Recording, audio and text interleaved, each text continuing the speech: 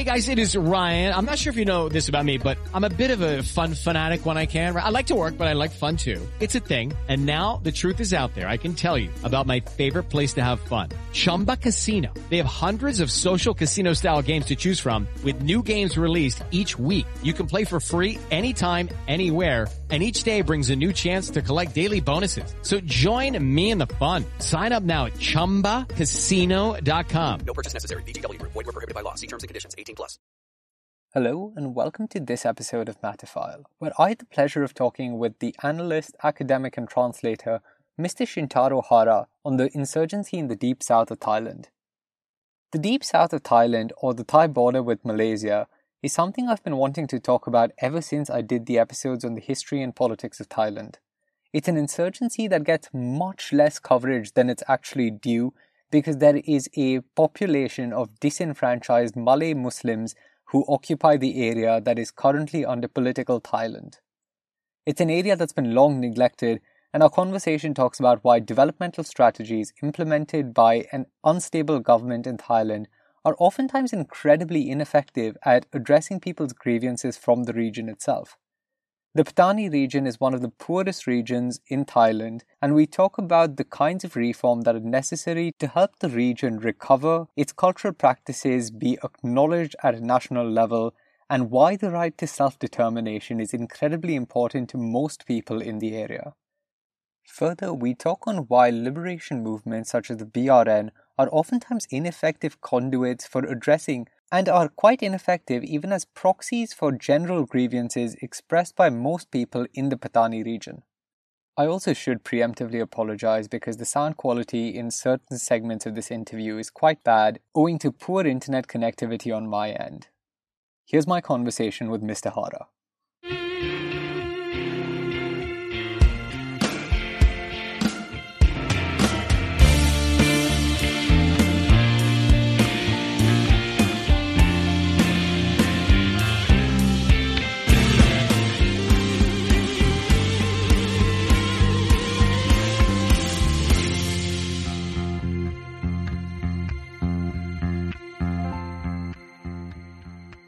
Hello and welcome to this episode of Matterfile, where today I have the pleasure of being joined by Mr. Shintaro Hara, who is a scholar and a translator who's living in the Patani region of Thailand today and works on the Deep South insurgency in Thailand. Thank you so much for joining us today, sir.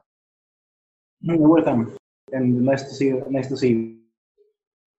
I think the place I want to start with is the history of the insurgency. So, who are the Patani Malay Muslims? What is their historic background?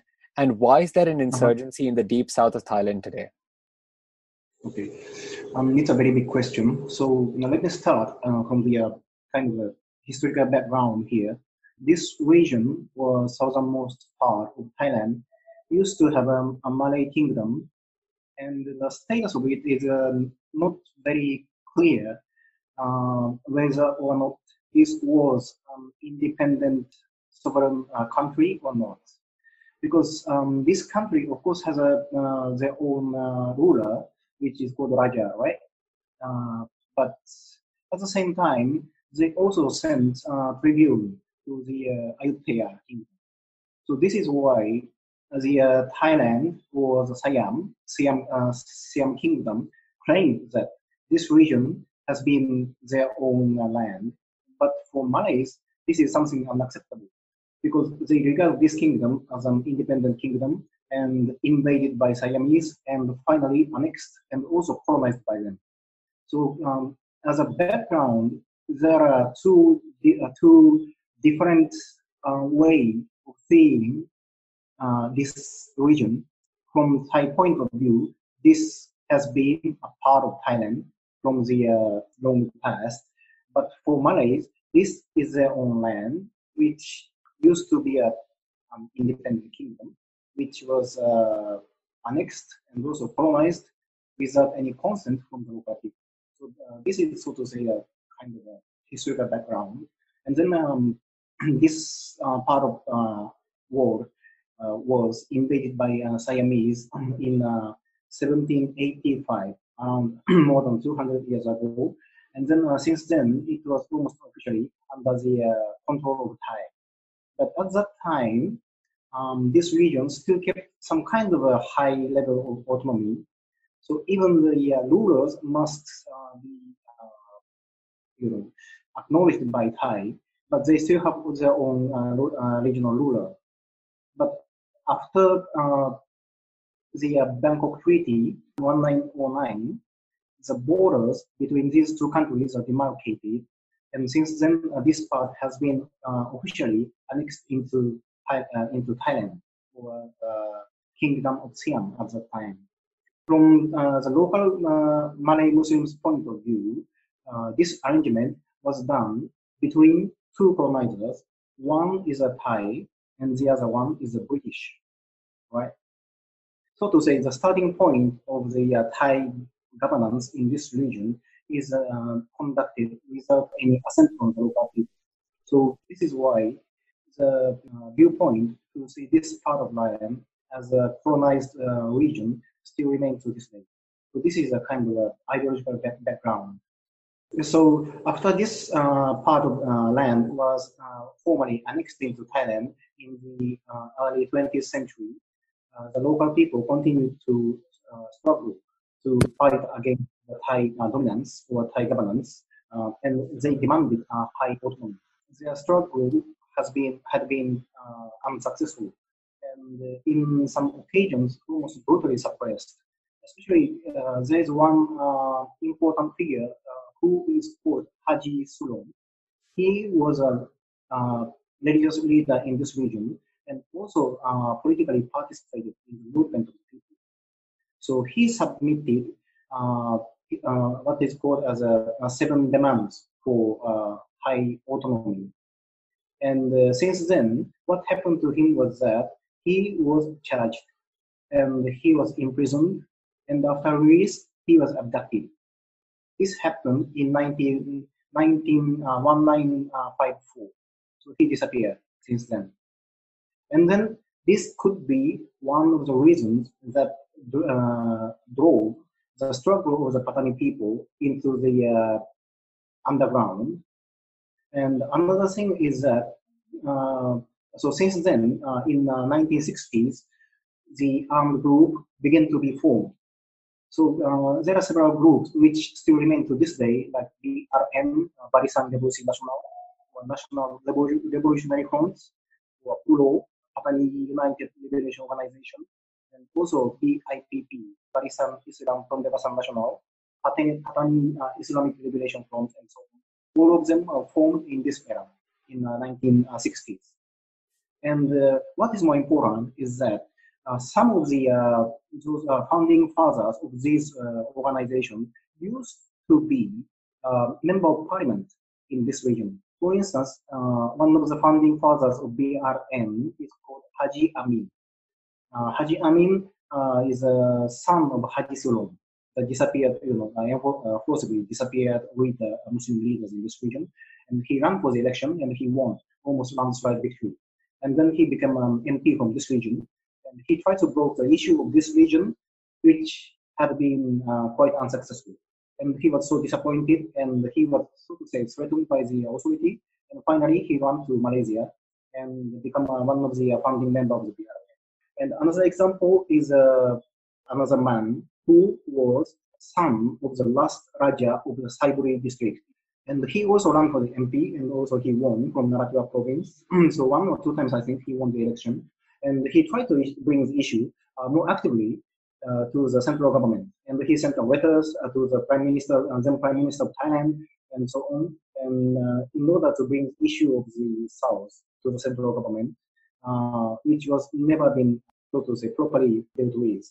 And this disappointment also drove him to Malaysia, and he also established his own organization, which still exists to this day.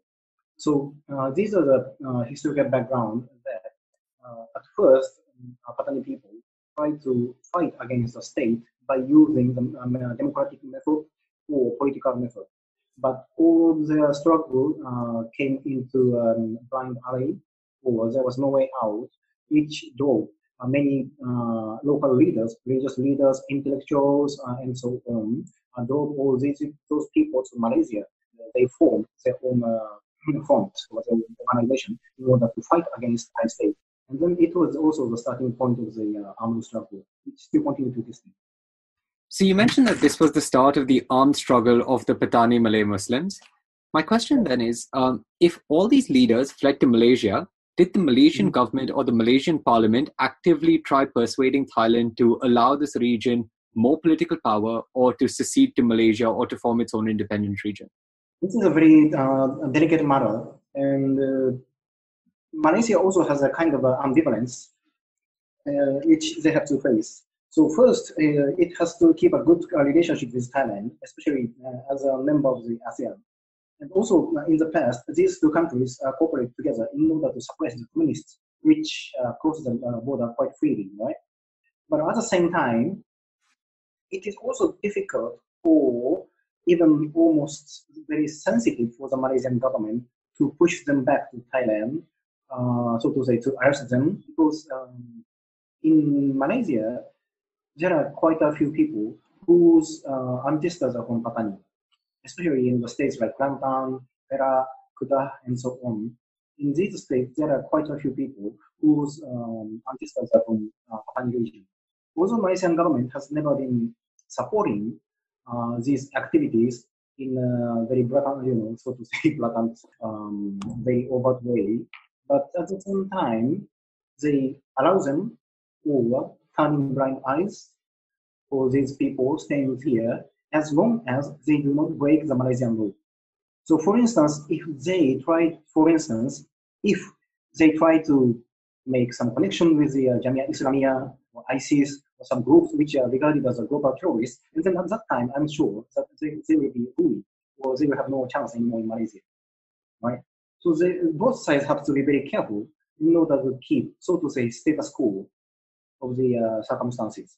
So for me, it's still impossible for Malaysia to suppress these people. But at the same time, for the insurgent, it's also very difficult for them to actively operate in this region without violating the Malaysian law. The question then is, when did this struggle become armed? So you said that up until, say, the 1960s and the 1970s, the struggle was largely not an armed struggle. People were trying to access legitimate means of venting their grievances to the Thai government. What drove these parties to then take up armed struggle and an armed conflict and then be termed an insurgency? Okay, so in this case, actually, the armed struggle began in the 1960s, right? But at the same time, there are some struggles on the ground as well. It doesn't mean that all the struggle suddenly come into the underground. So some parts of the struggle go into the underground, and they stay with some armed struggle. But at the same time, there are a struggle on the surface as well, like the example of the very big demonstration, which has been hugely neglected in the Thai history. But there was a very big demonstration in 1975 in Patani, and at some peaks, it was joined by hundreds of thousands of people. And this is a very huge number because the entire population of Patani at that time is probably more than just above 1 million. So this was a really huge political movement. And this kind of movement continued almost to this day. So for instance, I think it was yesterday, there was a demonstration against the military government in Yana province, which was organized by the youth. So this, even if there is a military struggle, it doesn't mean that the struggle on the surface will stop. So they also Patani people, so to say, try to struggle or try to channel the problem by using several ways. So in my understanding, the armed struggle or underground struggle is just one of the ways. And also it could be the main way, but as well, at the same time, we cannot discard the existence of these legal or democratic struggle on the surface as well. So in the Patani provinces today, do they still have a seat in parliament, or are they not represented in the political sphere at all today? Is there still an elected seat given to these Patani districts or not? Yeah. So it's depending on the how the central government can open to them. And in the past, there was a very huge group called Wadah Group, which is a group of local Muslim Malay politicians, which is quite influential. And then after that, at one time, they become very weak and replaced by some other political parties. And then now they resurfaced again in the name of another party, which is called the Pracha Chat Party. So in this case, this also depending on the extent of democracy in Thailand as well. So as you know, Thailand has so many coup d'etats, right? And the constitutions are often discarded, and also the parliament is also disbanded and so on. So we just had the latest election in 2018, so it was just very new. Before that, almost 3 to 4 years, I think, we had no election whatsoever. And when this kind of political space opens up, the Patani Malays, especially people from Patani, this region has 3 provinces, right? Patani, Yana, and Narathiwat. And all people from all these provinces are ready to seize the political opportunities in order to send their representatives in the parliament. What does the 2019 election then mean for the province, for these 3 provinces? What does Prayut Chan-o-cha want with the people in these provinces? How does he plan on dealing with the insurgency in the Deep South? In terms of the election, there was a kind of a split result. So some constitutions are won by pro-government or pro-junta candidates, but I think it's more than half of the constitutions are won by the officials. But in terms of what the current Prime Minister wants to do with this region is very significant in the sense that he has changed the name of the peace process. The change happened in the name of in the Thai name. It used to be called as a peace process. So in Thai, it is called the Karabongkan Santipa. So here, the word Santipa means peace, literally peace. And then he changed this word Santipa into Santisu, which means domestic happiness.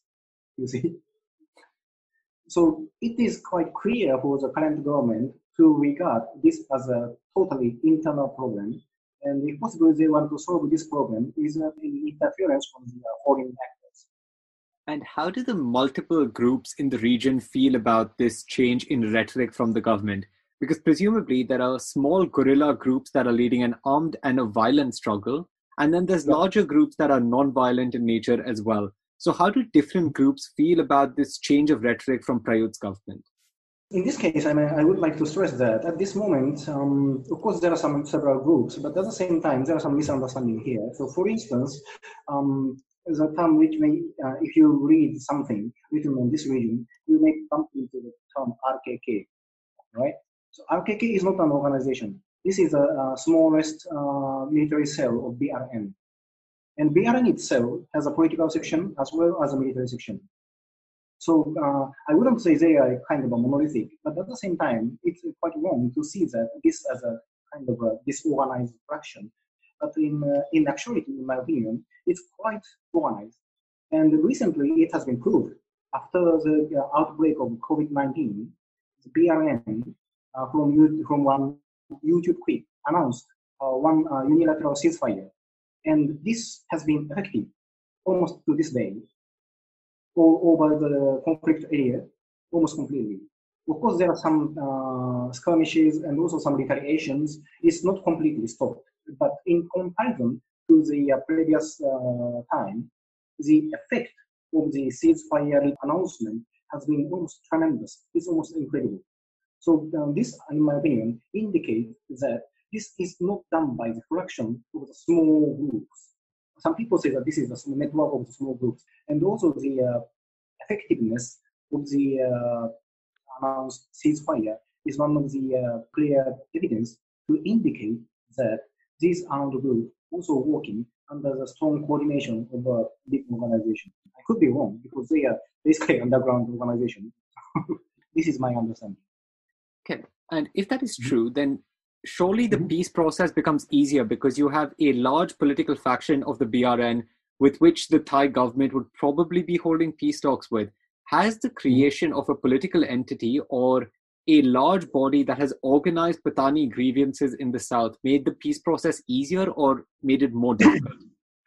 Okay, so as you said, if really BRN can be political representatives of the Patani people, it must be very easy for them to voice up the issues, and also the peace process must go very smoothly, right? But the problem is that BRN is a kind of organization which is using a remote control in Malaysia. So it's not like organization which has their own territory and the people on the ground, and also they can struggle on their own ground. But in case of Patani, the difficulty is that most of the readers live abroad. Most of them in Malaysia, and some of them might be in Sweden or maybe some other countries. We have no idea, but surely they are not in Thailand. So this is another problem. To what extent they can be a political representative of the local people. And this is a kind of a challenge also for the BRN in order to consolidate this aspect. In my opinion, so far, BRN has been successful, or at least they have been effective in the military struggle since 2004, when the recent wave of the violence erupted. But on the other hand, since that time to this day, the political struggle has been very slow or very ineffective. So for this reason, I wanted to find, so to say, sustainable solution for this conflict. I suppose and I believe that the political, so to say, political empowerment of the BRN is a kind of a necessary condition. I want to move slightly more towards the actual region and what is going on ground in the Patani region, because you, of course, live in the Patani region, and you mentioned that there is a disconnect between the people on ground and the people in Malaysia that hold power. Yes. On ground, what is the economic situation of the Patani region like today? Is it economically much worse off than other regions in Thailand? If so, why is this impoverishment there, and what is being done to solve it? It's a very difficult question because it could be answered in many ways. So first, we cannot dismiss the impact of the COVID, right? So of course, it's not only here, but all over the country, all over the world, I would say. The economic situation has been quite bad. But at the same time, I also conducted some interviews from the civil society members and also the local merchants and so on. And most of them agree that the impact on this region is not as big as other parts of the country, except certain regions which has been largely dependent on the border trades, like the border cities with Malaysia and heavily affected. But if you come into this region, especially Patani province, which doesn't border with Malaysia, you can see that actually economic is, and I cannot present you the actual figure, but many people has a feeling that the economic activity has been more active, and many people try to seize the opportunity for waging on something new. So here, ironically, after the COVID, almost all other parts of the country has been affected, but in this region, it has a counter effect, so to say, something different happened, because after the ceasefire, many people mentioned that regional tourism has been developing. So there are many places which had been inaccessible, now become accessible. And people are ready to go there, going for camping, doing things and buying things and and so on. Mainly these areas are located in the forest or in the mountainous regions and so on, remote areas where people used to fear to access because they are afraid of the violent incidents. But because of the ceasefire, now people can, so to say, make a good plan, and they are there to go certain places which they used to be afraid of. So there are kind of course, I wouldn't deny that this is affected by the COVID and also some other things, and also in general, this region has a very low income as well. But at the same time, I wouldn't say this is because of COVID, but there's a kind of a positive impact from that as well. But in general picture, this region has been regarded as one of the poorest regions in the region. Poorest region in the country. And the government tried to put a large amount of budget for the, so to say, development. But the development is not something, some development has been brought about in the way, which is not necessarily in accordance with what the local people want. So recently, the government is trying to open up an industrial area in the Chana district from the Songkhla province, which is still part of the conflict region. and they try to oust, to chase away the local people and open up a huge industrial area. And now there are people who are supportive, who can get some benefits from this project. But according to my observation, most of the local people are against that because they are going to lose. So this is an example that it's even the development brought by the government can be the reasons of the conflict as well. So this is in this aspect, the government hasn't been careful enough in order to deal with this sensitive issue.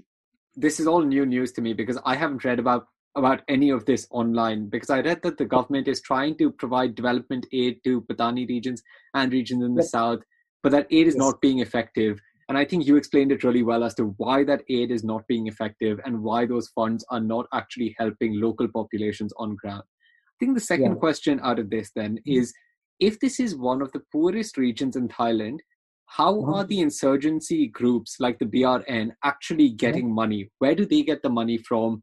How do they generate funds for their activities? Okay, so this is a very good question. And also this has been a big mystery for them, mystery for the researchers as well.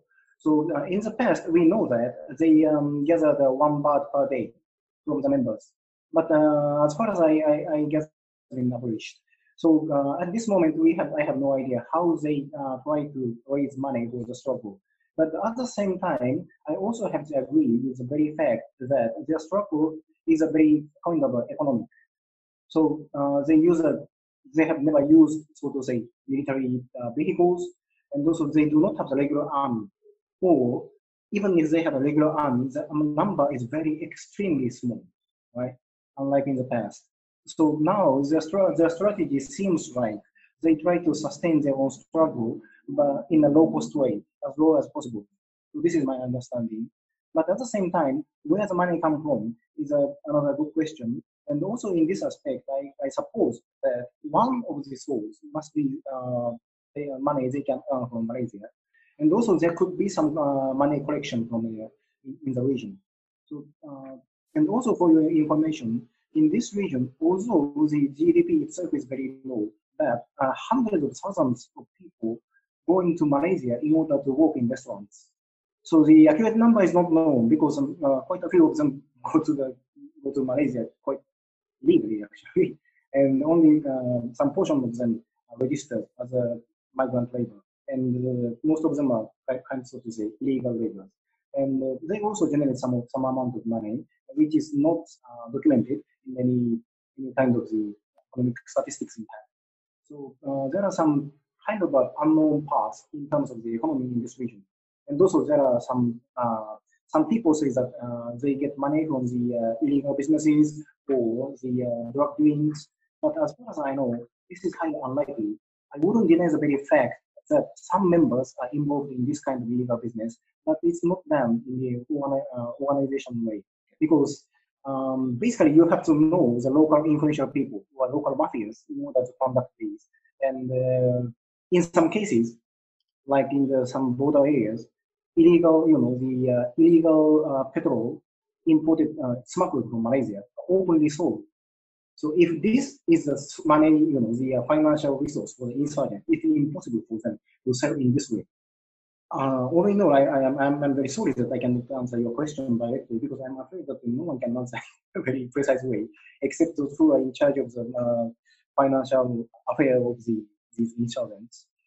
But what I might say is that they still try to keep the struggle as, so to say, not costly, as cheap as possible. And for this reason, they disbanded their own kind of regular army, which they used to have in the 80s and 90s. But they, at this moment, I'm quite sure the number is very, very limited. And now they use the strategies of the terrorism or by using violence in the cities and also in the roadsides rather than encountering in the forest or in the mountainous regions. That's interesting. And I'm glad you mentioned the drug trade and the implication that people think that they might be involved in illegal activities and illegal smuggling. Because from what I've read, even the previous government before Prayut, thought that the Deep South was responsible for a lot of illegal trade and a lot of illegal drug trafficking across the border. How has the Thai government's war on drugs affected Patani populations? And has the military presence increased since the war on drugs? And has that made it harder to achieve peace in the region? In my observation, the drug problems and also insurgency is a totally different matter, which has some kind of connection, but it's basically it's a different sources, different reasons, and also for different actors. So in this aspect, of course, in this region there are so many smuggling. This is very true. For instance, smuggling the petrol from Malaysia and also smuggling the cigarettes from Indonesia, because in this region the Indonesian cigarette is very popular. But at the same time, it's also interesting that in this region there are hardly any human trafficking, unlike the opposite side of the border. So this is the east coast of Thailand, right? Whereas most of the human trafficking, like the Rohingyas and so on, happen in the west side. So this is another indicator, the indication that who are involved in this kind of human trafficking. I wouldn't say who. I wouldn't point out who it is. But in the area where the state control cannot fully reach, there has been very small or hardly any human trafficking. But illegal business are conducted in some other things like goods, rice, cigarettes, petrol, and so forth. Okay. And I want to shift slightly away from this and talk a bit about the relationship of the people of this region and the military of Thailand. Because obviously the military is a big player in the peace process of the Deep South and the Deep South insurgency. What are the military's attitudes towards Malay Muslim people in the South? Are they generally aggressive, or do they want to try talking out to a peaceful resolution? So I must say the relationship between the state authority or state security force with the local people has never been good.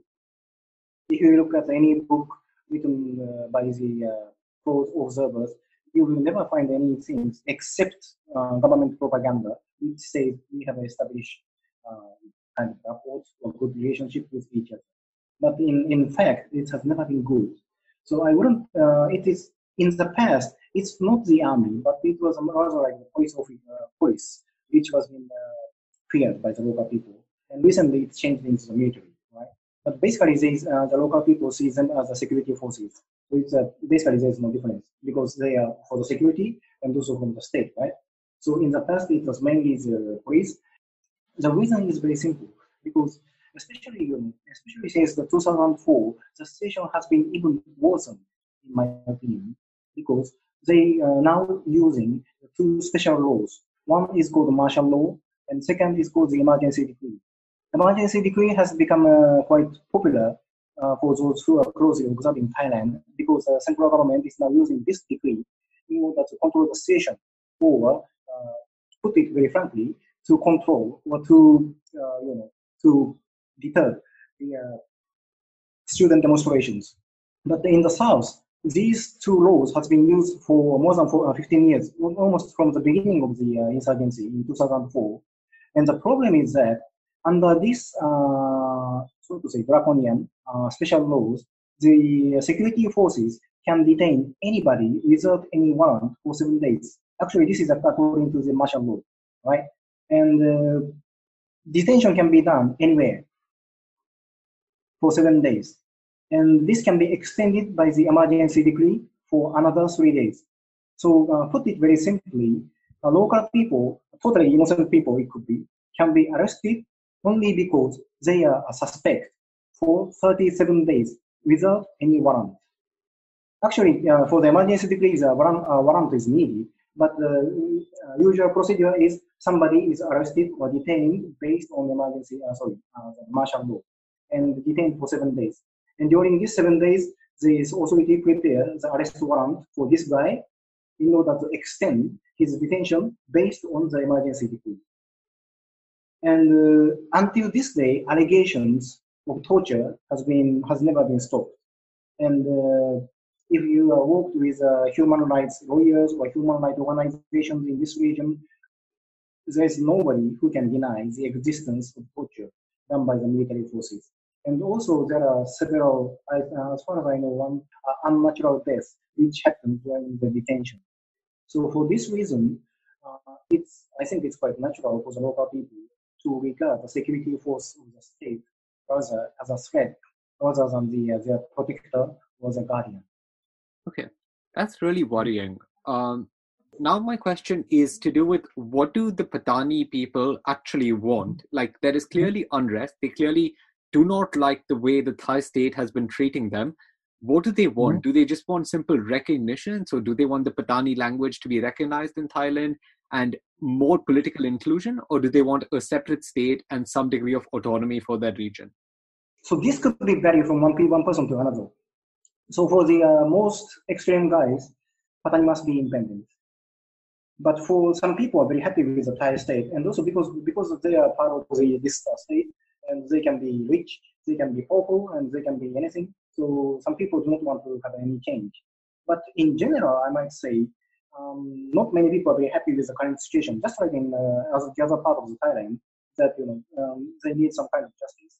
So in my opinion, this could be wrapped into just one or two words. It could be right to self-determination. So right to self-determination could be just having elected mayor or partial autonomy or high autonomy or even independence, right? So it's on the line of the self-determination, but the degree of what they want could be different, right? So some people just want, some people can't accept nothing but independence. But for some people, high autonomy is good enough. For some people, just decentralization or devolution, or even just the status quo. So it could be different. But the recognition of the, so to say, the identity is part of that. So in my opinion, recognition of the first is that in Thailand, in the identification card, the nationality is Thai and ethnicity for everybody is Thai, which is, in my opinion, this is not academic. Academically speaking, this is unacceptable because this Thailand has lots of ethnicity, right? Like Chinese and also Hill tribes and Malays and so on. For instance, I get married with a Malay Muslim here, and she is Malay, and I'm Japanese. And my children, on their birth certificate, the ethnicity is Thai. It's impossible. My sons, my children has no Thai blood actually. It's Malay and Japanese, right? In this case, the state itself is too nationalistic to allow, so to say, genuine diversity. And this kind of stiffness might drive some people become more, so to say, radical. So in this case, in my opinion, the Thai government should be more open to the diversity and also the recognition and so on. Otherwise, my concern is that this stiff policy might push more people to the extent of the independence or high autonomy or anything like this, rather than they are capable of doing any kind of reconciliation or compromise. So under the current situation, it's very highly risky, and also, in my opinion, it's quite unclever for the Thai state to using the iron fist approach. So at least it's compared to 10 years or maybe 15 years ago, the situation has been improving because now at least, even there has been almost no progress, but we still have the flame of the peace talk, right? And in my opinion, the Thai government shouldn't discard this fragile flame. They have to keep at whatever the cost is. And also, they have to concentrate on this and also make some kind of a significant improvement of the situation by using this claim. Otherwise, I'm afraid that the local people might be more radicalized than now. So correct me if I'm wrong, but from the sounds of this, it sounds like the Thai government since the 1960s and 70s has been pushing a policy of Thaification, which is unifying Thailand under ethnicity and religious terms. And that has systemically denied people in the south of Thailand and access to their own independent ethnicity or their own independent identity as a separate people. And that is making people increasingly angry. But this problem hasn't been a new problem. It's been a problem for the past 50 or 60 years. Why has no international human rights organization noticed this or done anything about this? What is the role of organizations such as the UN Human Rights Watch in helping solve this problem in the Deep South? That's a very good question. And also, this is a kind of a, I cannot say this is a positive thing, but at least this is something we get after this area is covered by the media and also attract international attention. Otherwise, this region could be swallowed by the Thaification or Siamization or assimilation whatsoever. And after there has been so many violent incidents. So at first it's more like the people are interested in the cessation of the violence, but now people begin to observe more closely and more, so to say, more in the overall picture to see the problem, and they begin to notice that it actually has something to do with the old stories. And as I said before, this incidents or this human rights problems doesn't happen just in 10 or 15 years ago, but it has been like this for a very long time. And basically, this the issue or the problems of this region has never been fully solved by the state side. Of course, compared to the past, there are some improvement, but there are still so many things which must be done. And in your opinion, then, what is the future for this deep south of Thailand? Do you think that there is a peaceful resolution that is going to come soon because of the current ceasefire? Or do you think the conflict is going to stretch out over another 10 or 20 years? What do you think is going to happen now? It could be in both ways, or it could be a different way as well. So this, in terms of the future, there is no. It's very difficult. It's, in my opinion, the prediction of the this region is far more difficult than the predicting the weather of the 10 years later. So everything can happen, but in my opinion, the Thai state at least begin to learn something. So they are not as harsh as before.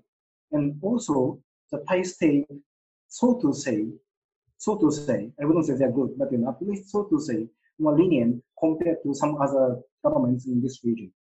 So they are still capable of talking with insurgents, still capable of adapting their policies and so on. So for instance, in the past, they are careless enough to meddle with Islamic things or religious issues. And then the people could unite together, fight against the anti-Islamic government. And at that time, the Thai government was anti-Islamic. But at this moment, I must say, Thai government has not been hostile to the religion itself. So this is a kind of government which is capable of changing, right? And also, depending on the to what extent, so even this region is a very unique, but at the same time, this is a part of Thailand. So if you look at the history of this region, you can see clear link between what's going on in the center and also what's going on in this region as well. So for instance, if the Thailand become more nationalistic, more military oriented, and more like, so to say, more like Burma or Myanmar, and then in that case, the conflict will never stop. But if the Thailand genuinely can become a democratic and respect human rights and acknowledgement of diversity and so on, in that case, the conditions which enables the conflict itself also can be reduced or even can be solved. So it's depending on so many things. But one of the main factors is what Thai government could be in the future. So in my opinion, the future condition hugely depending on this as well, and also the Malay people as well. But mainly this is still part of the highly centralized country called Thailand. So I'm sure that any feasible solution cannot happen per se in this region, but it has something very strong connection with what's going on in the center.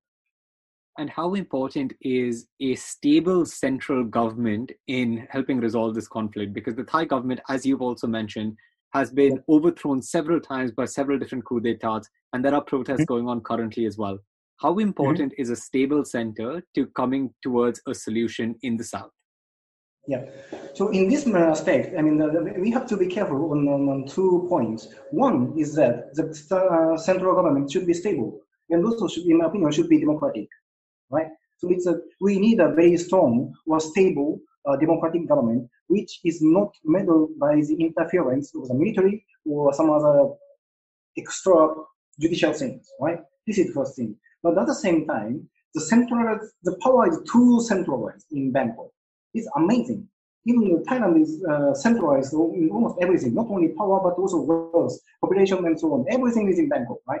So it's depending on the 2 things. First is a strong government, strong democratic government, or so to say, stable government. But at the same time, this government should also be serious in terms of the decentralization. So they have to give up something given to the region. For instance, the decision making or the governance power, including the budgets as well. Now almost 70% of the entire budget is spent in Bangkok compared to the other region. So it's ridiculous. So in my opinion, this is another crucial issue for the solution of the conflict, which has been killed more than 7,000 people in the last 16 years. And just lastly, before I let you go, are there any media sources like books or news media sources that you can recommend to our listeners to help better understand the insurgency in the Deep South in Thailand and the conflict of the Deep South? Unfortunately, in English, the source is very limited, but maybe you can follow certain websites like Pracha Thai, the news agency called Bunar News, or Thai English papers like especially the Bangkok Post and so on. Although the coverage is not very wide enough or deep enough, but at least you can follow. And also, if you are interested in this region, what I can recommend is that try to search from the net and also some other things.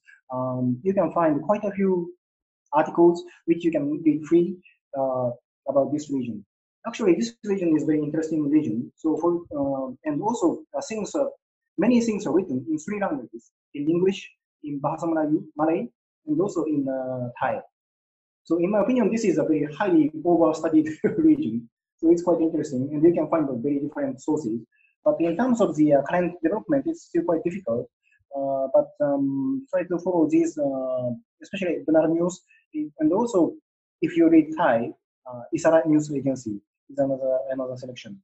But I'm very sorry to acknowledge that at this moment, the information gateway is still quite limited. Thank you so much for joining us today, Shintaro. It's been incredible having you, and I've loved learning more about the Deep South insurgency, and hopefully for the people on ground, development and a peaceful solution will come soon as a result of this ceasefire. Thank you so much for joining us today. Thank you very much. On another unrelated note, a friend of mine is working with this organization called Standpoint India. The organization is trying to build fora for better discourse on politics, economics, social justice, and society. And they're running a course on public diplomacy and soft power along with the India Foundation. Deadline for registration of this course is the 11th of November, and I encourage all of you to check it out because it looks rather interesting and might be a good start if you want to enter fields such as diplomacy and international relations. Thank you so much for listening to this episode of Matterfile, and I hope to see you next time. This has been about the Deep South in Thailand. The headlines remind us daily, the world is a dangerous place. The elites in charge say everything's fine, stop noticing. But you know better. And your gut knows that time is short to prepare for a world that is 4 missed meals away from chaos. My Patriot Supply has helped over 3 million families become more self-reliant and is the company Americans trust to prepare. Go to MyPatriotSupply.com and secure their best-selling 3-month emergency food kits. Each contain delicious breakfasts, lunches, and dinners, averaging over 2,000 calories per day. Secure at least 1 food kit for each family member. For a limited time, save $200, plus get free shipping on all their Ready Hour 3-month emergency food kits. You're not ready if it's not Ready Hour Foods. My Patriot Supply also has solar power generators, water filtration units, biomass stoves, heirloom seeds, and critical survival gear. Shop MyPatriotSupply.com today. MyPatriotSupply.com. Hello, it is Ryan, and we could all use an extra bright spot in our day, couldn't we? Just to make up for things like sitting in traffic, doing the dishes, counting your steps, all the mundane stuff. That is why I'm such a big fan of Chumba Casino. Chumba Casino has all your favorite social casino-style games that you can play for free anytime, anywhere with daily bonuses. That should brighten your day a little. Actually, a lot. So sign up now at ChumbaCasino.com. That's ChumbaCasino.com. No purchase necessary. VGW Group. Void where prohibited by law. See terms and conditions. 18+.